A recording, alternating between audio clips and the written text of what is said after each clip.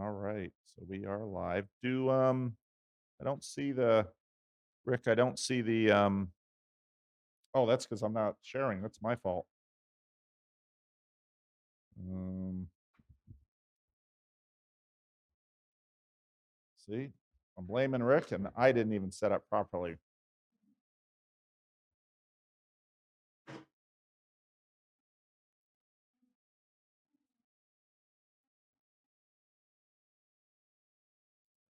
There we go.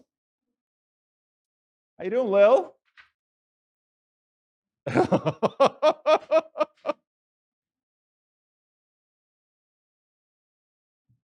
Okay. We'll save it for later then. All right. Good to see you both. Absolutely.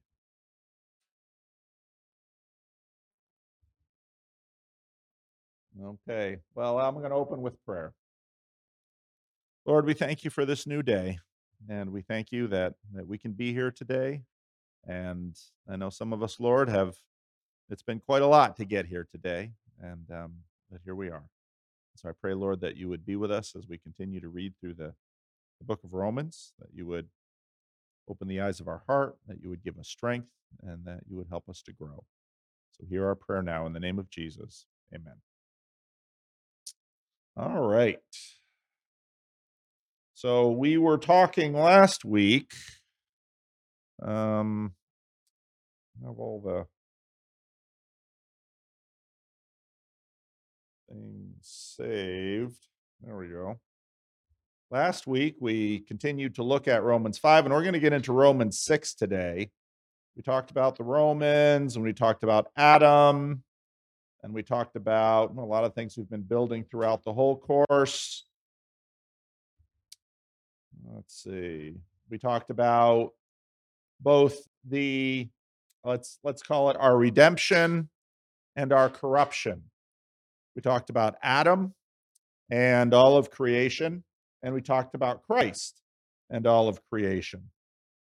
So the end of chapter 5 ends with this. For just as through the disobedience of one man the many were made sinners, so that through the obedience of the one the many will be made righteous. Now the law came in as a side issue in order that the trespass could increase. But where sin increased, grace was present in greater abundance. Now, this phrase is key for what we're about to see at the beginning of chapter 6. So that just as sin reigned in death, so also grace would reign through righteousness. Now, if you're at 11 o'clock, we're going to hear a lot more about that word righteousness, to eternal life through Christ Jesus our Lord. And again, Paul's use of the word eternal life is very interesting because in the Gospels, it's the kingdom of God or heaven. In John, it's eternal life.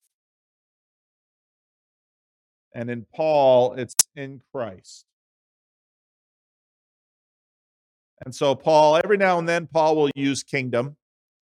But here is one of these rare examples that Paul uses eternal life. Okay, now into chapter 6. What therefore shall we say? Shall we continue to sin in order that grace may increase? Now, again, part of the reason I backed up is Paul, at the end of the chapter, enters into this idea that the law has an interesting effect on all of us. Do you remember last week I used the illustration of a box? I said if I have a box and it's sitting next to me, and the only thing I tell you about the box is don't look inside of it. Pretty quickly, people are going to start focusing on that box. And they're going to wonder about that box. And they're going to obsess about that box. And some people are going to open that box just because I told them not to. And this is a dynamic in human beings. And when we talk about the law has this power. If the civil authorities put speed limit signs up, some people are going to look at those speed limit signs and they're going to want to drive faster than the speed limit just because the limit is posted. This is part of our nature. And so at the end of chapter 5, Paul gets into this dynamic where law has an impact on us that, on one hand, has a positive impact. So, what are the positive impacts of the law? Law is good for ignorant people. Maybe they're in a car and they're driving on the highway and they don't know how fast they should drive. Often on the highway, if you go around a curve, they have these yellow signs and the speed limit is slower on the curve. So in that sense, the law is a very positive thing because it says, chances are, if you want to make this curve and stay on the road, you should reduce your speed somewhere around here. And now we drive around in mountainous California sometimes, and the speed limit on that curve is maybe 30. And depending on the car I'm in, or especially if you're in a truck that's kind of wobbly, you should go all the way down to 30. If you're maybe driving in a car that has better sport handling, you can do the curve at 40. Maybe if you're in a motorcycle, you can do the curve at 45 or 50. So it depends a lot on what car and what vehicle you're in, but there the law says do 30. So that's a very positive use of the law because the law informs us, it helps us. If you obey the speed limits on roads and don't take them too literally, because as they say, when we get our valley fog, they're like, the speed limit might be 65, but if it's foggy, you should reduce way down, even though there's no signs. That's wisdom. So the law is very positive and can inform, can correct. Laws are very important because let's say you have an unruly neighbor and they're playing their music all hours of the night. They're not keeping their property up. Code enforcement will come by and enforce the code. So I think we are familiar with the positive senses of the law. But Paul here notes that there are what sin and law do together. Sin can do things with law that it couldn't do without law. And you see this sometimes. Lawyers will sometimes have a reputation, right? How do you there's all these lawyer jokes. How do you know when a lawyer is lying? Anybody know that joke? His lips are moving. So part of what happens is that on one hand, law is good. We need law. It can be very beneficial, it can be very informative, but law creates within it a capacity for even more evil, because evil is one thing, law plus evil can become even worse. So probably the only thing worse than no law is bad law, right? Because no law, everything's just sort of chaotic. Bad law, now suddenly evil plus law can do even more bad. And so that's the point that Paul is making. Law in the hands of evil people, I'll say it that way. It doesn't even have to be bad law or evil law. But law in the hands of evil people can do even more damage than the absence of law. And I think that's a lot of what Paul is saying here at the end of chapter 5. Now, the law came in as a side issue in order that trespass could increase, but where sin increased, grace was present in greater abundance. Now, I have now a few Jewish friends who watch these studies carefully, and so they pay a lot of attention to these studies because I'm talking about Jews and Greeks. And let's think then about what Paul says there. Now, one way to sort of understand the logic of the Bible is, in many ways, the layers of the Bible attend to a lot of our common sense approaches to evil. One of the easiest common sense approaches to evil works like this: there are good people and there are bad people, and we're going to separate humanity into good people and bad people. Then suddenly we get the dream.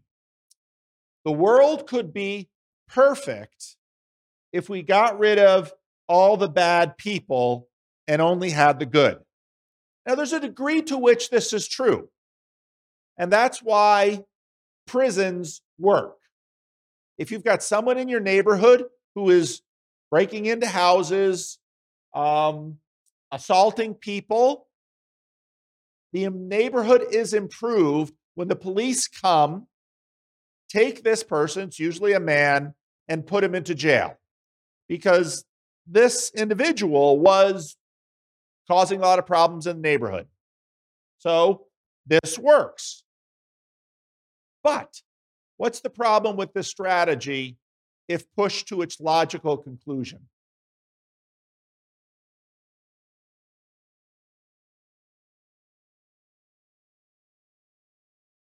Someone comes along and says, "You're a good person, but you've got some bad things in you." Is that true? Everyone's got some good and some bad in them. So when someone comes along and decides, well, we're going to get rid of all the bad people. We're going to marginalize them. We're going to incarcerate them. We're going to try to retrain them, whatever strategy you have. The problem always comes because you have human beings deciding who the good and bad people are. So let's push the thought experiment a little bit further. What if God got to choose between the good and bad people? And what if, let's say, you have the good and the bad, and you recognize that there's good and bad in everyone's heart. Sometimes there's a little bit of good and a lot of bad. Sometimes there's a lot of good and a little bit of bad. And so we're going to sort of cut the line someplace and say, we're going to have the better. And so that's usually what we do with jail and the law, because, well, you're not going to go to jail right away for breaking the speed limit. You'll get a speeding ticket. Okay, that's good. We don't want to throw everybody in jail for everything. You get warnings, you get fines. You don't want to throw everybody in jail for everything. You want to sort of figure out where jail is appropriate, where it isn't. Because you notice that there's good and bad in lots of different people. What if you took all of humanity and said, we're going to only save the best person? I mean, think about Sodom and Gomorrah. Abraham says to the Lord, would you, for the sake of 50 people, spare the city? Yeah, I'll spare it for the sake of 50 people. How about for 40 people? Yeah, I'll spare it for the... Abraham doesn't dare go below 10. Okay? But what if God looked around the world, had regret because the world was filled with evil and violence, what people were doing to each other, and finally said, I want to destroy it. Oh, okay. Then you have Abraham's argument. Are you going to destroy the good with the bad? And so God says, I'll tell you what, I'll save one man. And because it might be so traumatic to kill this one man's family, I'll save this one man and his wife and his 3 sons and their wives. You ever hear a Bible story about this? Noah. I'm going to wipe out the whole world. Now, the animals, it's not really their fault, because the animals don't know good from evil. None of them nibbling at the tree in the garden. The animals just do what animals do. But people should know better. So I'm going to save one man, his wife, his 3 sons and their wives, and the animals of the world, and I'm going to wipe out the rest. So that's the story of the flood. Did it work? Why not?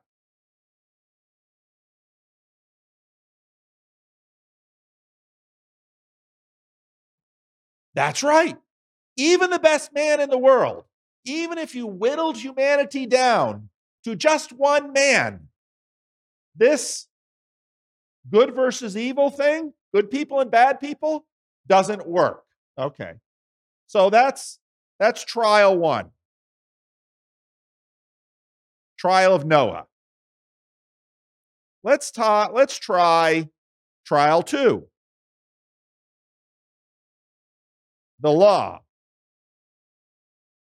So God rescues the children of Israel from Egypt.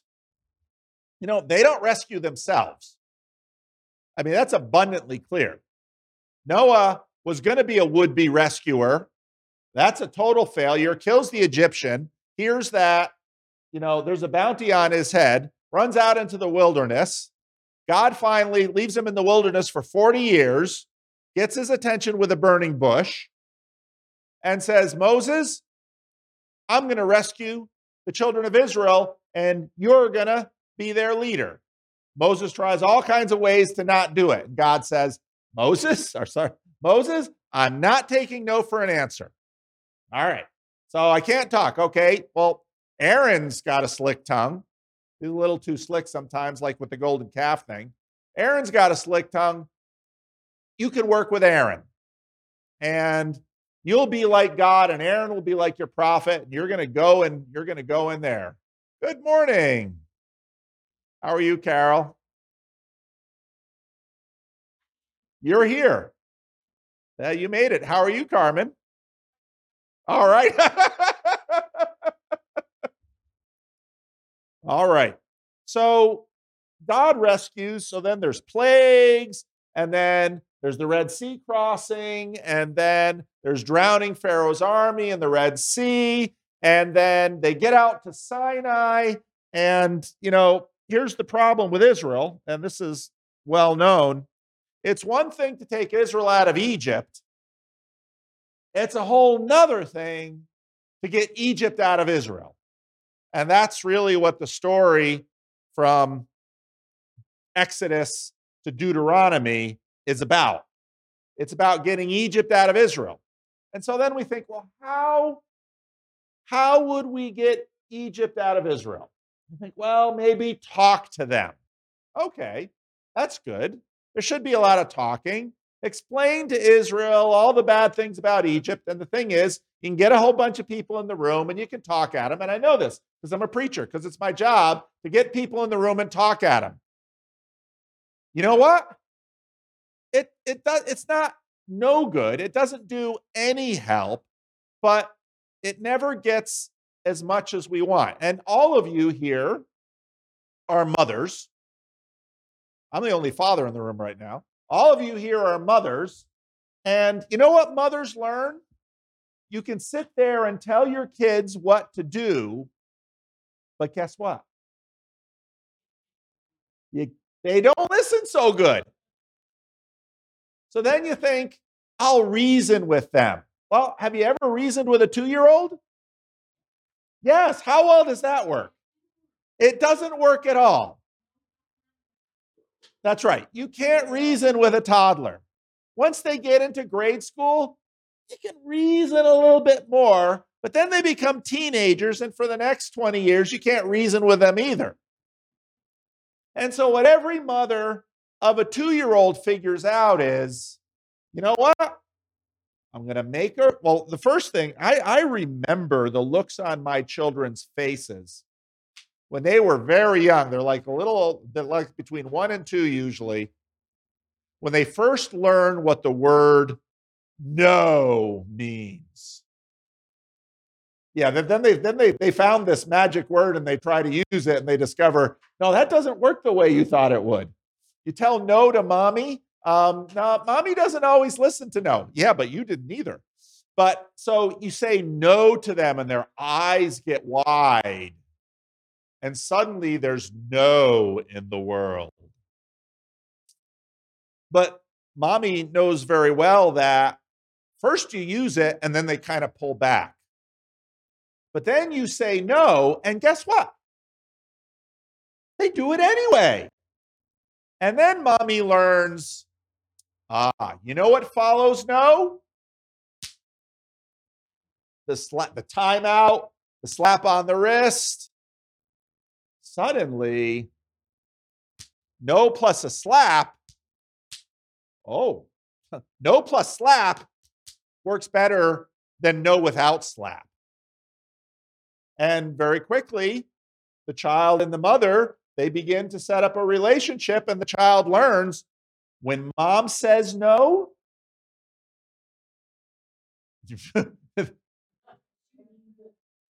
that's right. They begin to figure out that, the good mom means business.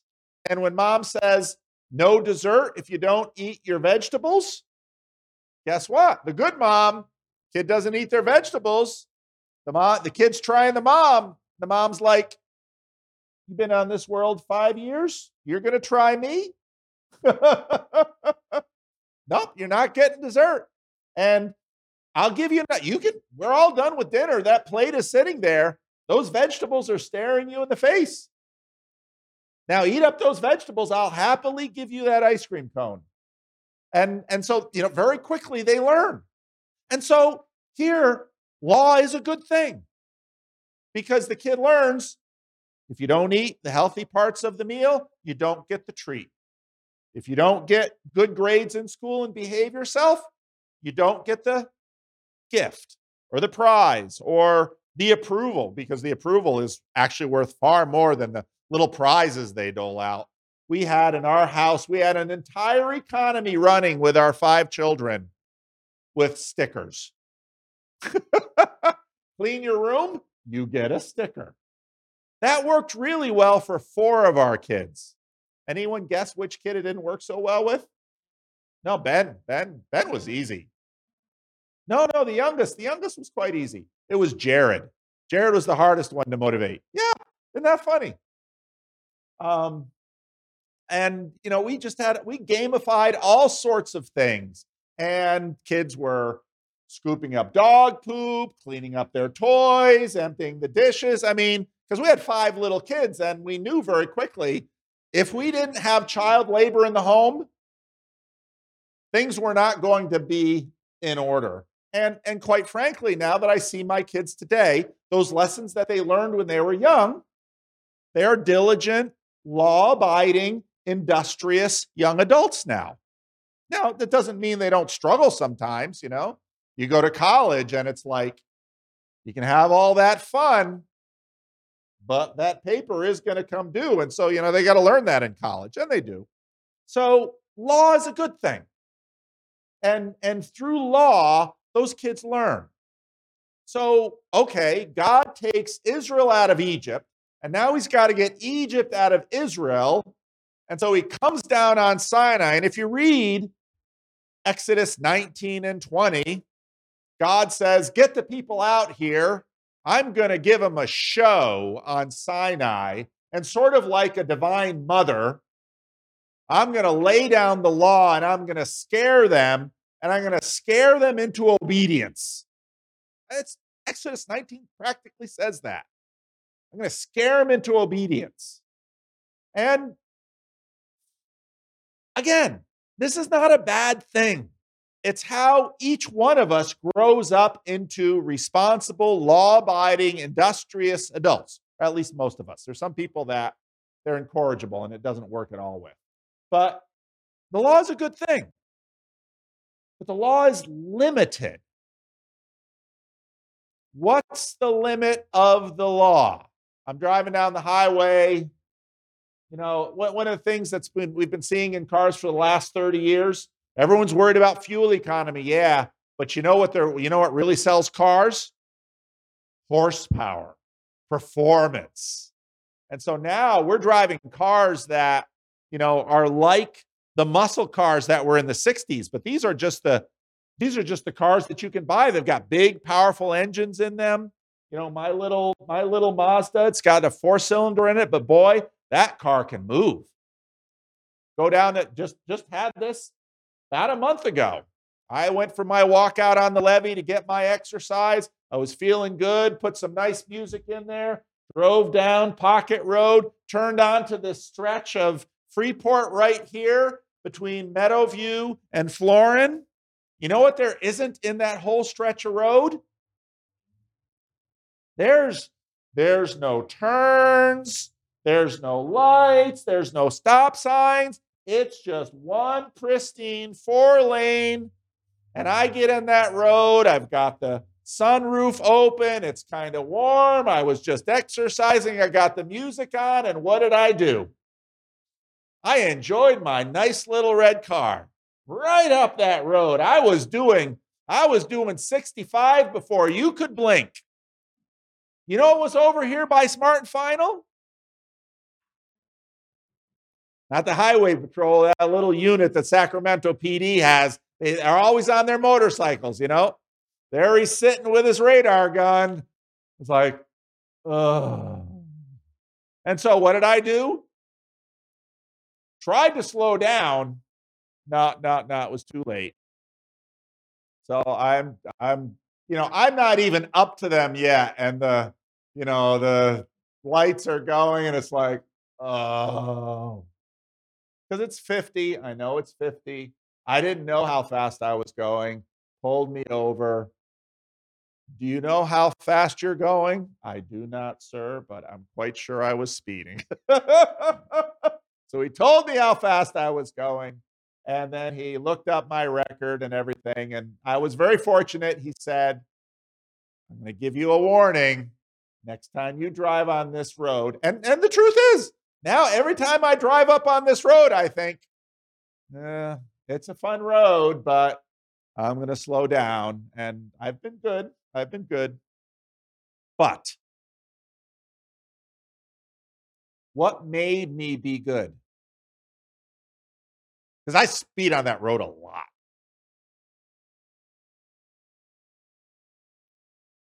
The threat of having to pay a fine, getting a point on my license, having my insurance go up. If none of those threats were there, who knows how fast I'd drive on that little road. I like that road. You just hit that road and it's like a drag strip. Whoosh. And my car, I like my little car. It goes, kick it into sport mode and see how fast you can go. The law works because of threat, because of enforcement. And that's okay. Again, I live in the city. There's somebody moved into the neighborhood a while ago, not too long ago, and they really like mariachi music. And not every night, but every now and then on a weekend night, they have loudspeakers. They're not right next door. There's a few houses down. But even with the house all closed up, I don't have anything against mariachi music. I just don't like it loud at 1 or 2 in the morning. And what do I think about? Should I call the cops? Surely the people living next door must be going crazier than I am. But it only works with enforcement. And what that means is the law doesn't really change my heart. What the law does is restrains my behavior. And that's a good thing. But what I really need is what I'm going to talk at 11 o'clock, which is righteousness. That's the thing that's inside the good cop that the corrupt cop lacks. But just as I said before, the corrupt cop, why is the corrupt cop more powerful than just the jerk who lives next door? Yes. Corruption plus law is worse than just corruption because it's got the power of the law. And so, people say to me, they say, you know how to make the world better? Separate the good people from the bad people. And I think, yeah, the world is better. Our nation is better because we have jails and people who, if they lived in our neighborhood, quite frankly, without the jail, the neighbors would probably finally at some point get sick of it and kill him, because that's what happened before incarceration. Incarceration is a lesser measure than vigilante justice.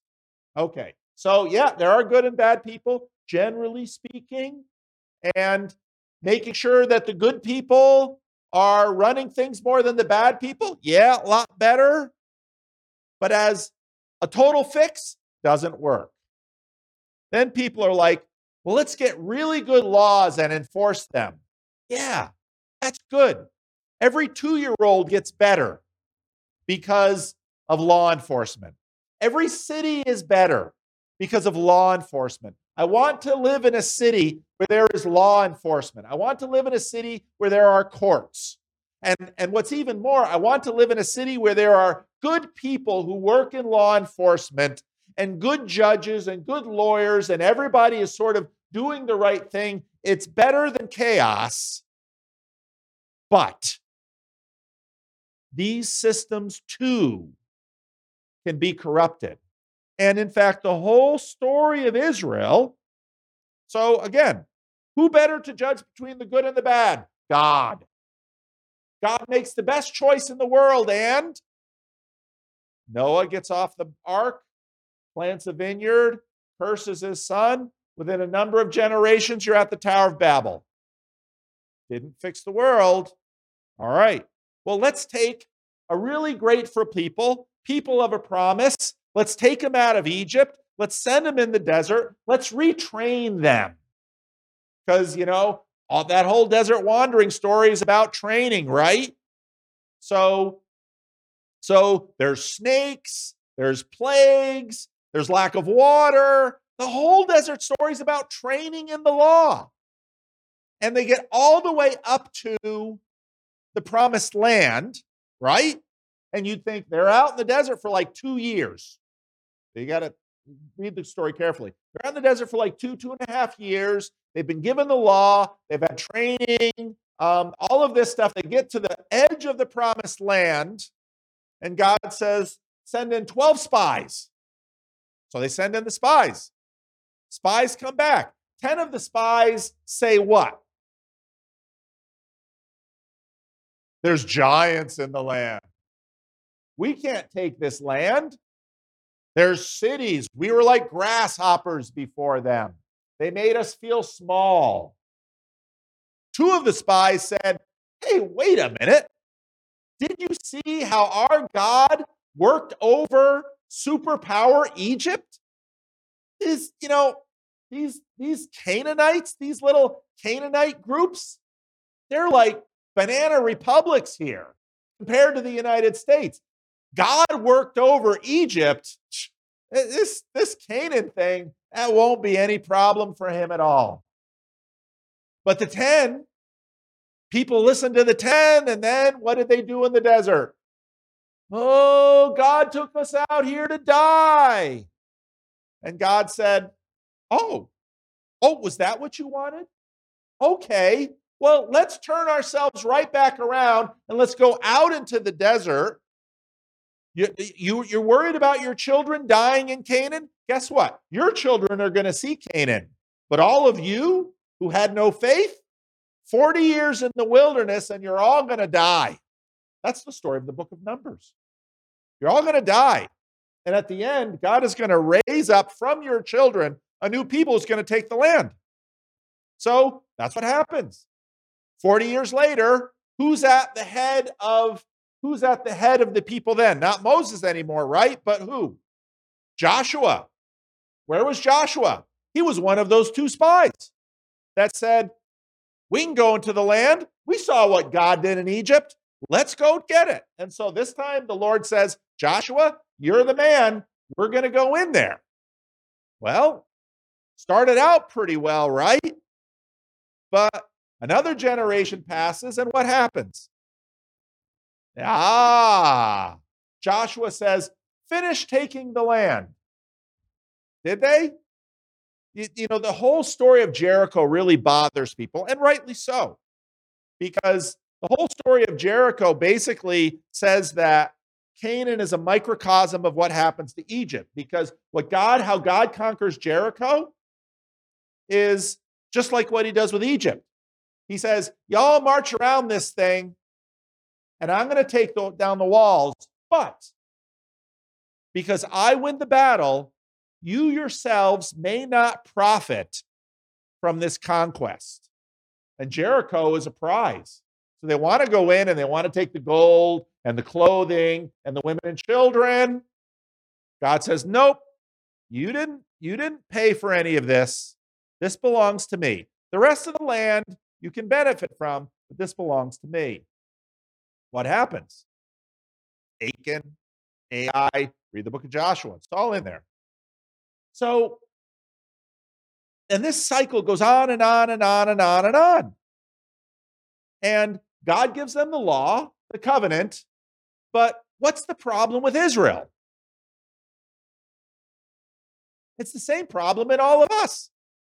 It's the same problem with me speeding on Freeport Boulevard. I know the speed limit. Speed limit's 50. I knew it before I sped. But you know what I wanted? I was feeling good, had tunes on in the car, had the sunroof open, the sun was out, feeling happy. You know, enjoyed my little red car. It was a very gracious cop. We've got that in our heart. And so this strategy for fixing the world, the law, it won't get you there. We can't live without it, but it won't get you there. There needs to be something more. And what Paul is saying in the book of Romans is all the way back in the story, there are clues to something more. And you can see it in the world. So that little 2-year-old that all of you disciplined, and you continue to discipline that child through grade school, into high school. The goal of that, now none of your children are perfect. I hope you're not insulted by me saying that. You probably know that better than I do. Guess what? None of my children are perfect either. Not a one. I love them all to death. They're wonderful young adults, but they're not perfect. And there are times that I just shake my head because it's like, you don't listen to wisdom. You won't listen now. I think you'll learn it though. Well, how do we usually learn wisdom? Experience. The hard way. But Paul says in Romans, all the way back into Abraham, there are clues into this transformation because, you know, my children no longer fear me like they did when they were little. They have adult jobs. They're not dependent on me for money. They don't fear me at all.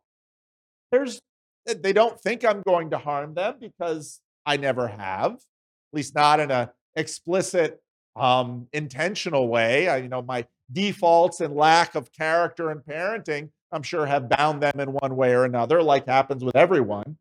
But they don't fear me and they don't obey me. But notice the fourth commandment. Honor your father and mother. But my children do honor me. And they honor me they showed up for holidays. And they give me little gifts. And the gifts, I tell them every year, don't give me anything. I don't need anything. But they want to give me a little something. So they give me a little something just to show that they love me. So they honor me. And to the degree that they honor me, maybe whatever wisdom I've gathered in my life, they'll be able to benefit from. Who knows? But they don't fear me. But what we want from our children is that they grow up to love us and honor us, not out of fear, but out of love and respect. That's what we want. And in fact, we want nothing more than for them to be like us, only better. I'd like them to not only learn from my mistakes, I'd like them to learn from my mistakes and grow beyond me, be wiser, stronger, better, more godly, more like Jesus than I could ever be. That's what I want for them. Whether that'll happen or not, it's not up to me. That's what I want for them. So, good people, bad people, it's important. Won't get you all the way. The law, it's important. Won't get you all the way. Won't really get you past high school. There's something else that has to come in. And that's, let's call it. So I since the video thing, I spend a lot of time with psychologists, and they have all their own vocabulary. One of their vocabularies is attachment. So learned this from a friend of mine. So attachment starts like right away. That baby is born, but when that baby is born, that's not the beginning of that baby. And all of you know that far better than I do. That baby spent 9 months inside of mom. And what the scientists tell us is that if mom and dad are together and talking, that baby comes out, and guess what? They already know the voices of mom and dad. And they've already started knitting together speech, even a year before they can talk. And that baby comes out. You know how far a baby can see? The distance between the breast and the mother's eyes. And what does that baby do those first few months of life? They just sit there and they look at mama, and mama sits there and looks at them, and they just bond. And that's why, adoption is a wonderful thing, but when that break is made between mother and child, there's a wound there that never fully heals. And we didn't know that until just a few decades ago, because we didn't know that right away with nursing, that mother and child, they are bonding.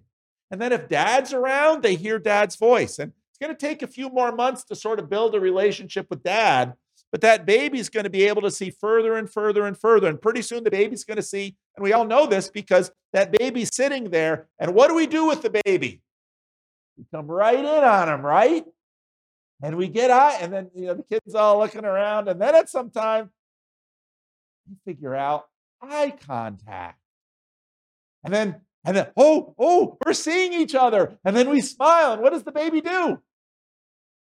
It doesn't know what a smile is, but when the baby smiles, who knows what they're doing with their face? Suddenly they're getting positive reinforcement with that smile. And then the kid learns, and then suddenly, smile, smile, smile all over the place. Every adult that comes by, the baby's like, smile, smile. Can I get that attention? Can I get that eye contact? On and on and on and on. That builds and builds, and then strangers and all development. But that's attachment. And then, of course, when part of the reason teenagers, starts happening at 2, but you get to teenagers and they're bonding with their group instead of with their mom and dad. And that's really hard. And that's why parents are like, I want my kids around a good group. So they're going to pick a lot up from this group. They're turning away from me, but all that stuff inside for those first years, they're in there, and on and on and on and on. But it's attachment. And so part of what the law is supposed to give is, mom and dad, when I was small, they gave me good laws. They gave me good rules. They're really helpful. But the goal of the law is not just obedience, because there's something deeper than obedience. The goal of the law is attachment. Okay. Back to chapter 6. So what shall we say? Shall we continue to sin in order that grace may increase? Shall I continue to speed so that the cop can continue to give me warnings? Is that a smart strategy? You know what's going to happen next time I speed in the city of Sacramento? If I get stopped, the dude on the motorcycle might be a different dude. Doesn't matter. License and registration. They're going to go back to their motorcycle. They're going to pick up that little mic, and they're going to call in my license number, Now they're checking to make sure my car is registered. When they call in my license number, you know what's going to come up? Paul Vanderklay, December 2022, stopped Freeport Boulevard doing 65 and a 50. The cop gave me a warning, but you know what? He wrote it down and it got logged into a computer. And so the next guy who stops me is going to say, well, I gave him a warning last time. Going to get a ticket this time. Let's see how paying $300 to the city of Sacramento for nothing feels to him. Plus a point, plus higher insurance. Okay, well, let's say I think, oh yeah, I'm going to continue to speeding so that grace abounds. How about the third time I get stopped? Guess what happens then? 2 points. More penalties on my insurance. Now suddenly I'm starting to think about points. How many points do they give you until they start taking your license away? That's Paul says, this idea of sinning so that grace may abound, not a good strategy. May it never be. Meganoito, he says. May it never be. Don't think this way. Don't think that if in fact grace abounds because of what we do in our evil hearts with the law, that's a good strategy. That's a dumb idea. That's as stupid as me thinking, I'm going to keep speeding in Sacramento so that grace may abound. No, grace won't abound. Points and fines and end of the privilege of driving will abound if I keep that strategy. Or do you not know that as many as were baptized into Christ Jesus were baptized into his death? What? Remember when I said that the point of the law with mom is attachment and honor and trust? That's still the point of the law. But the point isn't keeping the law. The point is attachment to make us more like God, to make us godly, holy, to put us in alignment with God. Okay. Well, what does that have to do with death and baptism?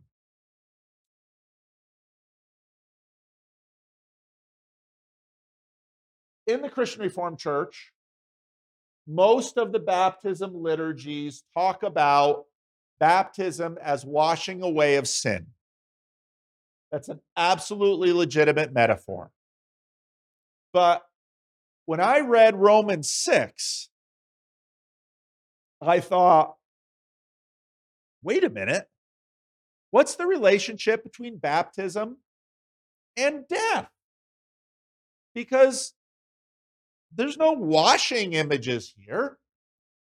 He's talking about death. And you've heard me preach on this for a while. I don't know if you picked up on it or not. I had to think about what baptism was in relationship to death, because we are united with Christ in his death by our baptism. That's really strange, because all of the baptisms that I'd seen in the Christian Reformed Church were, well, the ways I baptized my children. You know, you're all there in the church service and, mom is feel a little better now after giving birth, and you bring that baby forward and you go in front and baptize you in the name of the Father and the Son and the Holy Spirit. And if you read the baptismal form of the Christian Reformed, you hear washing away of sin. And I think, well, this gets actually into a fight in the Netherlands about baptismal regeneration that I'm not going to get into in this case. But when I read Romans 6, I said, but I need to understand how baptism is related to death. And that's when I began thinking about this very ancient idea of ordeal. And if I read in the book of Daniel, the fiery furnace, and if I watch Monty Python's witch test, and if I see in the book of Daniel the lion's den, and if I understand in Christianity the crucifixion and resurrection, a light went on in my head. All of these are ordeals. And there's lots of ordeals in the ancient world. So there's in fact an ordeal in the Mosaic Law. So a guy is suspicious of his wife. And yeah, he's always known she's sort of a flirt. But boy, she and this neighbor over here, every time I see them together, they're sharing glances. She's giggling. There's a lot of touch. Anything going on there? There's a strange passage where they take the sweepings of the temple, and if I remember it correctly, they put it in water and they stir it up and they give it to her to drink. And it's an ordeal. Because if she drinks it and she's okay, guess what? She's a faithful wife. But if she's unfaithful and she drinks it, guess what? Bad things. Now, that's sort of like the Monty Python witch thing, right? The whole joke is, okay, so you got a woman and you think she's a witch. So you throw her in the river. And that's how you'll know. Well, how will we know? Well, if she sinks, she's not a witch. And if she floats, she's a witch. Why did Monty Python turn that into a joke? You're dead either way. Either you float and they take you out of the water and burn you, or if you sink, you drown, and they're like, oh, well, that's too bad. I mean, that's why Monty Python was laughing about it. But it's an ordeal. Shadrach, Meshach, and Abednego in the fiery furnace. If you don't bow to the image, we're going to throw you in this furnace. And they stoked the furnace so hot that even those who threw them in the furnace died. The furnace, you can't get anywhere near this furnace. It's going to kill you. And then what happens? And inside the furnace with them, there's not 3 people, but 4. And one looks like a son of the gods. And so Nebuchadnezzar cries out into the furnace, Shadrach, Meshach, and Abednego. He knew that their God saved them. Come out. So the 3 come out, not the 4th. The 3 come out, and they said their hair wasn't singed. Their clothing didn't even smell of smoke. You go camping and you come back from camping and you got to get that smell of smoke out of you. They don't even smell like smoke. And suddenly Nebuchadnezzar is like, the God of Shadrach, Meshach, and Abednego must be the Most High God. And that's what the whole story of the book of Daniel is about. All these ordeals, all these tests, all these showing that God is God. Daniel goes into the lion's den. Darius didn't want him to go down there. So then the next morning, Darius comes, says, Daniel, what does he ask? Was your God able to save you? You just have the imagination that Daniel's sitting back. He's leaning against one lion, got his foot up on another lion, and he's petting the third one right here. Yeah, I'm doing just fine. And then, put down a rope, haul him up out of the pit. And then King passes a new law that, guess what? The ones who accused Daniel, guess where they're going? Into the lion's den. And what does the text say? They don't even hit the ground. And the lions have devoured them. These are ordeals. They're tests. They're tests to see if God who controls the wild. Now notice all the elements of this test. Elements of this test are wild animals. They're fire, they're water, they're, yeah, who wants to sweep up the house and put it in water and drink it? That's, we all know that's a recipe for getting sick. Yeah, go ahead.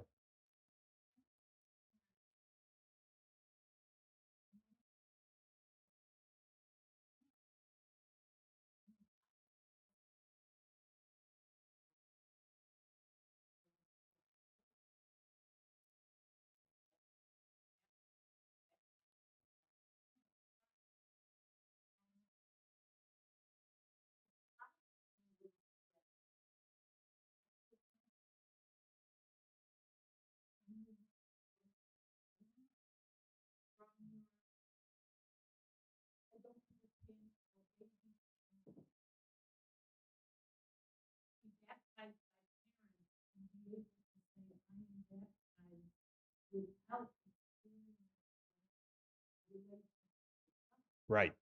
The question is, and that's an old question between believer baptism, because believer baptism is something that happens after they believe.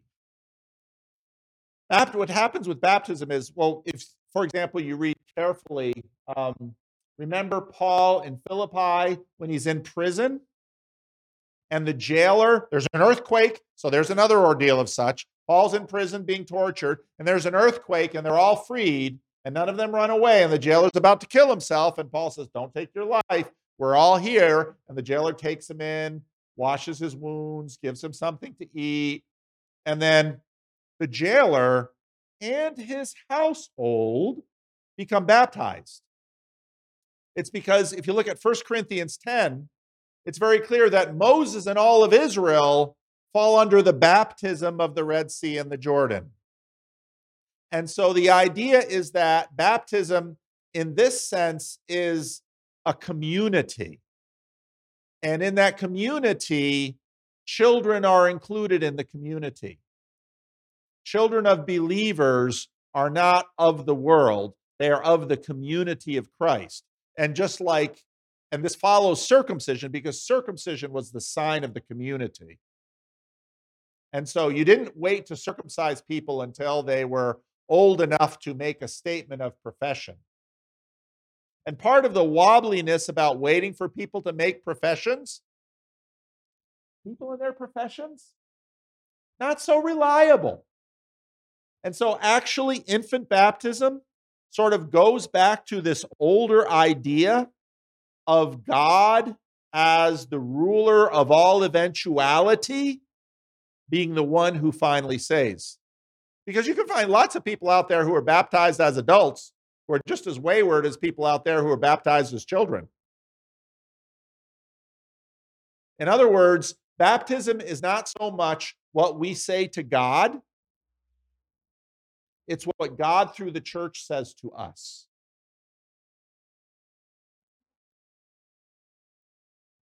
That's not a bad way to think about it, but it won't. But if you think that way, there'll be other further difficulties later on, because you'll find, well, they weren't protected by their baptism.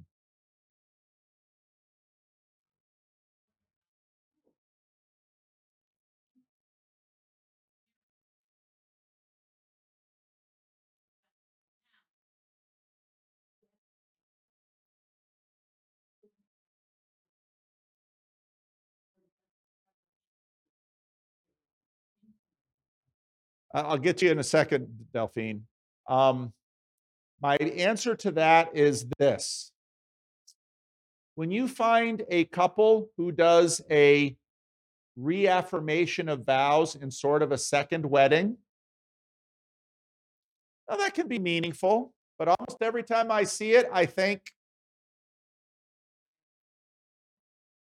right, something happened. Did one of them have an affair? No, it doesn't necessarily mean that. But in a sense, what that second ceremony says is the first one really didn't take. And that's why the church has consistently said you only need to be baptized once. Now, just like with a marriage, you should live up to that baptism.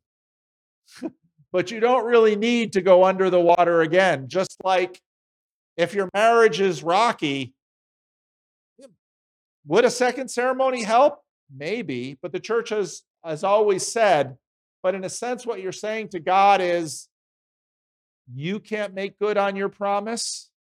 And a second baptism kind of says to God, you didn't make good on your promise. And I think actually the fault lies on our end.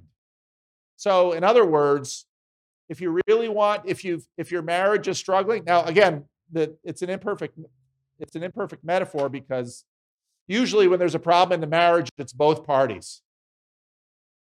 And so redoing your baptism sort of says, well, and again, sacraments are finally God speaking to us. And so basically what we're recommending people do is remember your baptism. Because if even later in life you are finding your attachment to God far better, that already speaks of God's faithfulness to you. Delphine. Yeah. And that's why, so marriage isn't supposed to be a contract, it's supposed to be a covenant. And baptism is an expression of God's covenant to us. And when I have bad attachment with God, it's on my side. Delphine.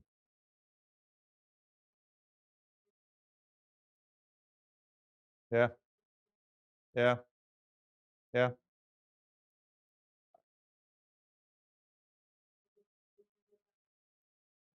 Yep.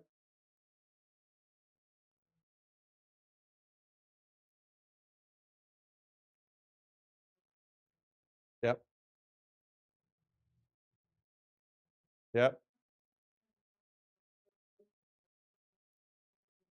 Yeah. Yeah, but so then sometimes people will come to me and they'd like me to rebaptize them. And that I won't do. And I won't do it for this reason, because I'll say to them, I think God has been faithful to you. I don't think what you really need from God is for God to speak again.